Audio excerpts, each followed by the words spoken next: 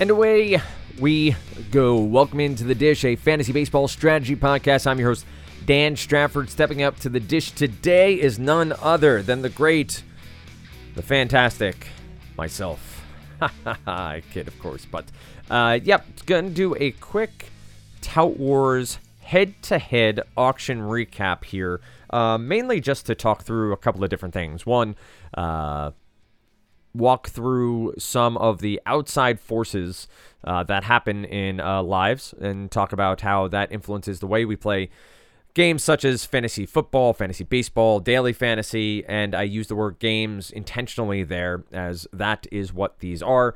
I completely acknowledge that there are some, if not many, who play professionally, create content, and do these things to make money, put food on the table, quote unquote, and obviously consider this a professional venture. But in the end, these are games to me, and games are meant to be fun, and games are meant to be enjoyable. So that's first and foremost. Secondarily, do want to talk about the auction itself, but sort of that's the secondary part that comes after this. So to share some stories here and get some context around Tout Wars, I want to go back, I want to say 13, 14 years where I first started podcasting. Quick synopsis. So Big Two Show, myself and Joe Pisapia did a fantasy football, fantasy baseball podcast. Fantastic. Move into Queens, get in touch with this guy named Mark Healy. If you don't know Mark, he had a show on SiriusXM called Going 9 on Saturdays for a long time. He had a co-host, but he was trying to build out his website. Started working on that website. Co-host leaves. Mark brings me in on as his co-host over at Going 9. At that point, I really looked at the fantasy baseball industry as where I wanted to go full time. I thought I could, and I still think I have skills that benefit the industry. Maybe not from a full-on analysis standpoint, from hosting, from having conversations, from discussions, but I digress there.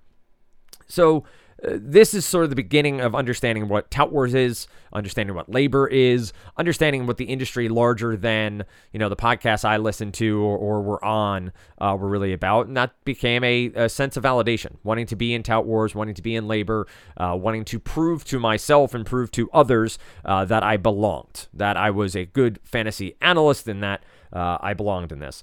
That was a long time coming. So it was over many a year that I petitioned the likes of Steve Gardner, Jeff Erickson, Todd Zola, the whole list of the sort of forefathers of fantasy baseball when it comes to industry leagues. And I got into Tout, went to Tout, New York, had a blast in room. Guys like Paul Spora, Joe Pisapia, Jake Seeley was in the league. A great experience. Fast forward to this year. Well, let's go 2 years ago. COVID hits. We're remote. COVID hits again last year. We're remote. This year, they go remote again. I knew March 20th was my draft. I was also traveling the week before. So, separate tangent here, a separate story or separate off-ramp to this story is 2.5 years ago, and some of you know this, some of this I've shared with personal messages or text messages, whatever it might be. 2.5 years ago, my wife was diagnosed with stage 4 breast cancer. Now, I can say 2.5 years ago because she has had amazing care at Dana-Farber here in the Boston area. Her doctors, her nurses, the whole staff is amazing and have been doing everything they can to make sure that not only she fights cancer, but also she does it while enjoying the rest of her life, meaning it's not just treatment, it's not just sleep, it's being able to go out and be a mom to 3 amazing kids who suck sometimes, but 3 amazing kids, and to live a life and to work and to continue to do the amazing things she does. I can talk about my wife for hours on end. Truly, truly, truly blessed to have met her and to have convinced her somehow or another to marry me and continue our lives. So the past 2.5 years have been absolute crap for her. And for us as a family, we've had down moments. We've had moments of sadness and anger and confusion and the like. Fast forward through treatments and hair loss and sleeping and rest and living in 3-month cycles as you get new scan sets and frustration and anger and sadness and all of those things. That's become part of our life. it becomes the life of anyone who deals with cancer. Cancer is awful. It takes people from us way too soon. It makes people's lives entirely harder, both those who are dealing with it and to a lesser extent, those who are the caregivers. All of this is to sort of set up the story of Tout Wars 2022. So I was away last week. I knew I was going to be away. I actually did the NERF, the New England Regional Fantasy League draft from Versailles, France. I woke up at midnight, did it till about 2:30, went back to sleep. Worked out well because of jet lag, and I was pretty much up anyway. I knew I was coming home to draft on Sunday, March 20th. On Tuesday, we got news that my wife has a progression in her illness, and she was having trouble with pain. And so it went from me coming home to help as I had to coming home to her being in a lot of pain, which was tough. And also meant that, as a partner and as a parent, that I would be responsible for my kids during the draft. Now, this all fast forwards to, I did this draft largely on my cell phone. I did this draft while driving my 9-year-old to her hockey game and then being there for the game and then driving home. My 9-year-old actually bid on 6 different players for me and was great about it. And to be fair, it's probably the most she's ever talked to me about fantasy baseball outside of maybe making a DFS lineup here and there. And the most questions she asked, a player's name would be nominated and she'd say, Javier Baez. Like, no, that's Javier Baez. And I would explain who the player was, and she'd ask me, well, do you want to bid on them? No, we'll let Baez go. I think Baez went for $1, by the way, but we'll let him go. What about Edwin Diaz? Oh, yeah, let's bid on him. Bid up to 10. Okay, it's at 9. She clicks bid. Well, somebody else hit 10. Somebody else hit 11. We're at 12. I got Diaz for 12. So all this is to really set the stage to say I had a blast with this draft. And I had a blast because, one, I shared with people in the room what I was dealing with. And I felt a lot of relief doing that. I felt a lot of respect for them, but also calm for myself that I wasn't trying to put on airs of what I was dealing with. And it's not to say I want sympathy or empathy or any of those things. I don't. I'm not telling this story to get Twitter messages and likes and retweets and thoughts and prayers. I'm telling this story because it's my experience with Tout Wars this year. It's my experience with fantasy baseball this year. And so I went into this draft very specifically wanting to target pitching, wanting to target in a head-to-head points league stud. I went to go pocket aces. It didn't happen because I couldn't pay attention close enough. I kept some really close eyes on Jacob deGrom, Garrett Cole, and Corbin Burns. Cole's price went above 40, which I wasn't comfortable paying. deGrom at 34, which Chris Welsh got. Love it. But there are obvious injury concerns. We've all talked about deGrom, and we've seen what he does, but I didn't want to pay that. Burns at 39, I stayed away from. I wanted Scherzer at 32. He went for 35. Then you had some closers go off the board, and I liked what Clay Link did here. He went Hader and Hendricks for $20 and $22. In this league, saves are worth $5. Blown saves are not a net negative. They're not a negative. So all of a sudden, you start dealing with closers, elite closers in roto leagues are brilliant. But in this scoring format, if there are no blown save cost, all of a sudden, head-to-head league, you get 3 saves a week. You're banking 15 points. Throw in a couple of Ks, let's say 6 Ks, you're at 12. You have 27 points for the week from your elite closer. So I liked what Clay did a lot, hitting, double tapping, whatever phrase you want to use, getting those guys. The first player I ended up bidding on and winning was none other than Steven Matz at $5. Now, maybe a $2 overpay there. I love Steven Matz this year. I think he went 14 and 7 last year. All of those. who were detractors from Queens. He went up to Toronto and did that. Now he's in St. Louis, which I think is a great spot for anybody when it comes to starting pitching. So I like Matz a lot. I'll chase wins there. And I'm fine with $5 for Matz. Logan Webb at $23. Can't say I'm as enamored there. I love Logan Webb. I love San Francisco pitchers. Sorry, $33. That feels expensive for me with Logan Webb. It's just an overpay by me because I started to get a little antsy about not being in on the top tier of pitchers. I did get Trout at $33, added Rafael Devers at $33. To me, those are both first-round talents. You had Harper go for $38. Trey Turner went for $40. Juan Soto went for $55. Vladimir Guerrero Jr., $47. If I got Trout and Devers for $66 total, I was thrilled about those two purchases and happy that they were nominated, at 32nd player off the board and 39th player off the board. Tim Anderson at $24, again, feels like a good buy. Starling Marte gives me home run speed, gives me a lot of different ways that he'll pick up points, $14. Paul Goldschmidt, $27, feels like a $2 to $3 overpay. I feel like I wanted Goldschmidt at 23, 24. This is one that my daughter did bid on. Said 24. We got to 27. It happens. Aroldis Chapman at 9. Edwin Diaz at 12. Again, the Diaz maybe extra tap from my 9-year-old. DJ LeMahieu at 7. And this is where it gets a little dicey for me. I already have Aroldis Chapman. I price and force on DJ LeMahieu at $7. I like LeMahieu to bounce back this year. I think he is a super utility guy who will get 500 at-bats. I think his batting average will come up. I think he's going to hit plenty of doubles, plenty of home runs to make $7 more than profitable. Giancarlo Stanton at $12, quote-unquote, I will say, if healthy, he's a difference maker. He'll have weeks where he will carry my team in a head-to-head points league. Josh Donaldson at $8. Again, price enforcing, but now I have 4 New York Yankees. 4 of them. Now, in a straight roto league, I don't care as much about that. But in a head-to-head league, I've probably royally screwed myself here.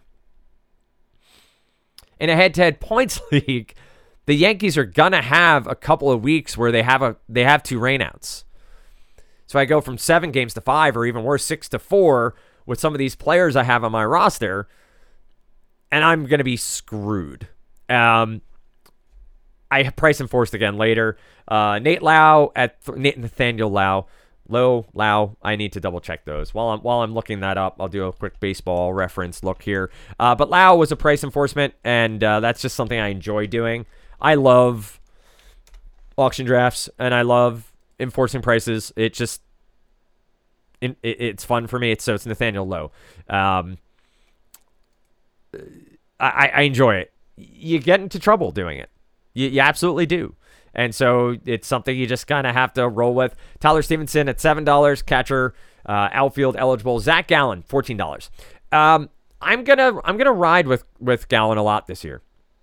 I have no real concerns with that price point. He's made progress from the shoulder issues. He's unlikely to be part of the first rotation of the season. Fine. I have other pitchers I can roll out there. I'd love to see him make 2 or 3 spring training starts. I know that's, time's running out on that. But I think he'll be absolutely fine. Now, shoulder injuries, yes, there's a question mark there, but $14 felt right for him. Kybert Ruiz, I overpaid for at $10. I really like him as a breakout at catcher, but $10 probably an overpay. Craig Kimbrell, price enforcing, $3. I'm looking for him to be traded. Went Avisel Garcia at $6, Jordan Montgomery at $5. I have Matz and Montgomery very similar this year. I think Montgomery is a key part of the Yankees rotation, but now I have 5 Yankees on my roster. Anthony DeSclafani for $1. I'll take any San Francisco pitcher for $1. Guess who I added next? Another New York Yankee price enforcing, Gleyber Torres at $2. Joe Adell at $1. I think Adell's strikeout issues are going to continue to fade. Still just 22 years old, I believe. I want to double check that as I'm talking through here. 22, turns 23 on April 8th.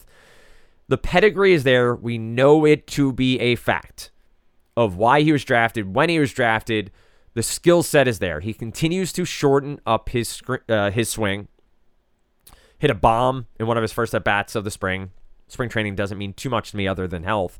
But I like Adell a ton at 1.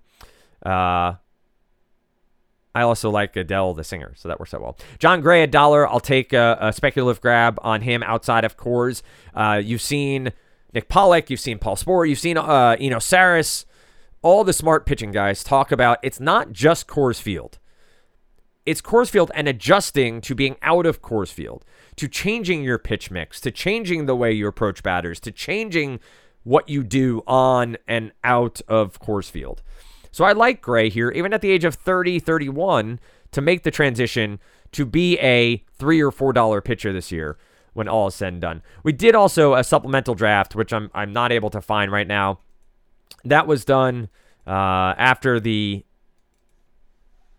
auction was done, but I really wanted to attack pitching harder. I don't love my starting pitching here.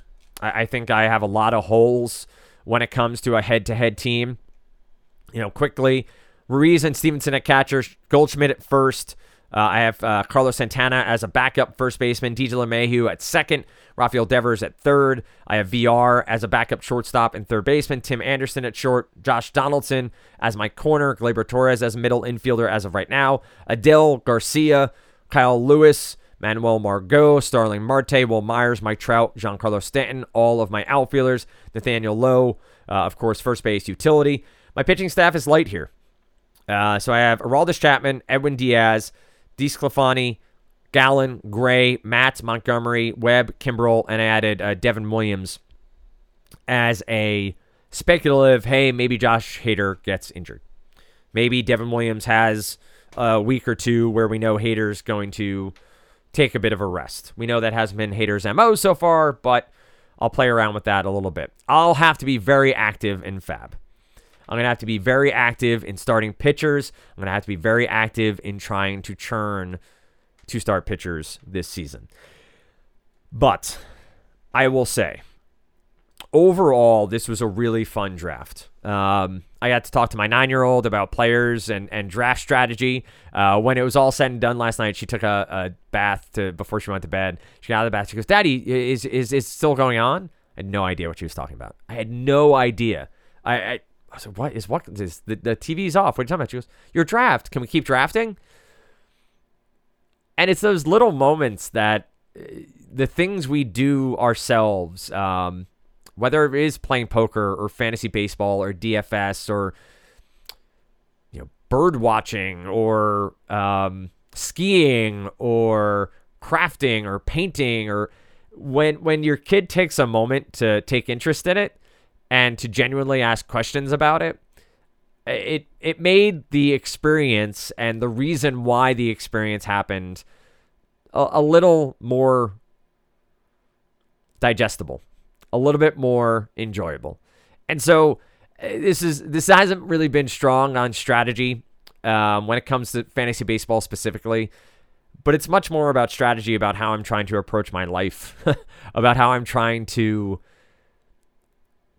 be a parent, be a partner to an amazing woman, and in that have some fun, enjoy drafting, not take myself so seriously, not worry so much about being in Tout Wars, but while I'm here, enjoying it, and really just enjoying the group, enjoying the community, and being a part of something that's a little bit bigger than myself, a little bit bigger than what I have going on. So that's the team. I am going to take a quick look back. Let's see if I can pull the draft board back up. Vlad Guerrero 47, Soto at 55, Sporer, Paul went for Soto at 55. I get bidding up there. I just don't know if that's where I would have ended. I didn't end up there on either of them. I Trout at 33. If I get a $22 discount from Trout to Soto, and Trout is healthy all year, I'm stoked there. JT Realmuto felt like a little bit of a run at $20, but again, 2-catcher league, so I understand what Ariel did there. Correa went for 21. Will Smith went for 24, so Real Muto and Smith in line there. Nolan Arenado, whose name I always used to screw up. I used to say Nolan Arendando. $21 feels about right. Just looking through some of these buys to see any prices. Carlos Rodon went for $12 to Andrew Lamont. We know the issues there, but I think he gets a San Francisco bounce. Trying to find some interesting buys here. CJ Cron went to Ariel at $6. I know Cron's had his own, shortcomings when it comes to his fantasy worthiness, but you have to at least respect Coors Field here, right? And what he did in 2021 is more than $6 worthy. 281, 28 homers, 92 RBIs, 457 at-bats. Chris Bryant now on that lineup. I don't know if that's going to, come out to be another season like that for Cron, but projecting that, $6 is a steal. An absolute steal for I think it was Ariel that I said got CJ Cron there. Yeah, Ariel Cohen at $6. Clevenger went to Andrew Lamont for $8. That could be a high upside pick there. Eddie Rosario is an outfielder that I wanted. Andrew got him as well, $3. This is a point where I only had $1 to spend. No, actually $2 to spend, but I priced him Forrest on Gleyber Torres instead. And that is one strategy point here to remember. As you're thinking about auction draft strategy, stars and scrubs, percentages of 70-30 or 65-35 for how much you want to spend on hitting versus pitching. You can find all those articles out there. Fantrax has one. I know Fantasy Pros has one. I'm sure RotoWire, all of the major publications have auction draft strategy and how to cut up the money you're going to be using. But I think something some people lose sight of is price enforcement when you're at low dollars. And so if you want your player and you only have a max bid of $2, max bid at $2. Force someone else to bid $3 to get them. If you want to be a price enforcer down the stretch, save some cash. So there are just these little nuances to auction that I think are really so much better than snake drafts. And I liked this setup here from Tout Wars and from, I think Frank had a hand because he won last year in the scoring and the format, Frank Stanfield. But if you go 23-man roster, catcher, 2 catchers, 9 pitchers, 5 outfielders, do the auction to fill that roster and then do a supplemental bench draft as a snake. I dug that a lot. So a little bit of a ramble here. The rest of the week, we will talk to Rudy Gamble. We'll talk to Derek Carty. We'll get much more into strategy there. We'll talk to Derek about using projection systems, the Bat X, and how he has used that over the years. Also how you can use the bat yourself, where you can subscribe to that. And then Rudy Gamble, of course, of Razzball with tons of content. Rudy has a very distinct way of drafting and how he wants to pair his in-season management of his roster with the way he drafts and make sure he has a true line between the two. So we'll talk to them in the coming days. Those will be posted soon. Thanks to anyone who listened to this one. Leave me a comment on iTunes, on Spotify. Ratings are great. Send me a message on Twitter. Tweet at me, of course, at Dan Strafford. Love to hear from anyone who is out there listening. With that said, to anyone who is currently drafting or preparing to draft in the future, happy drafting.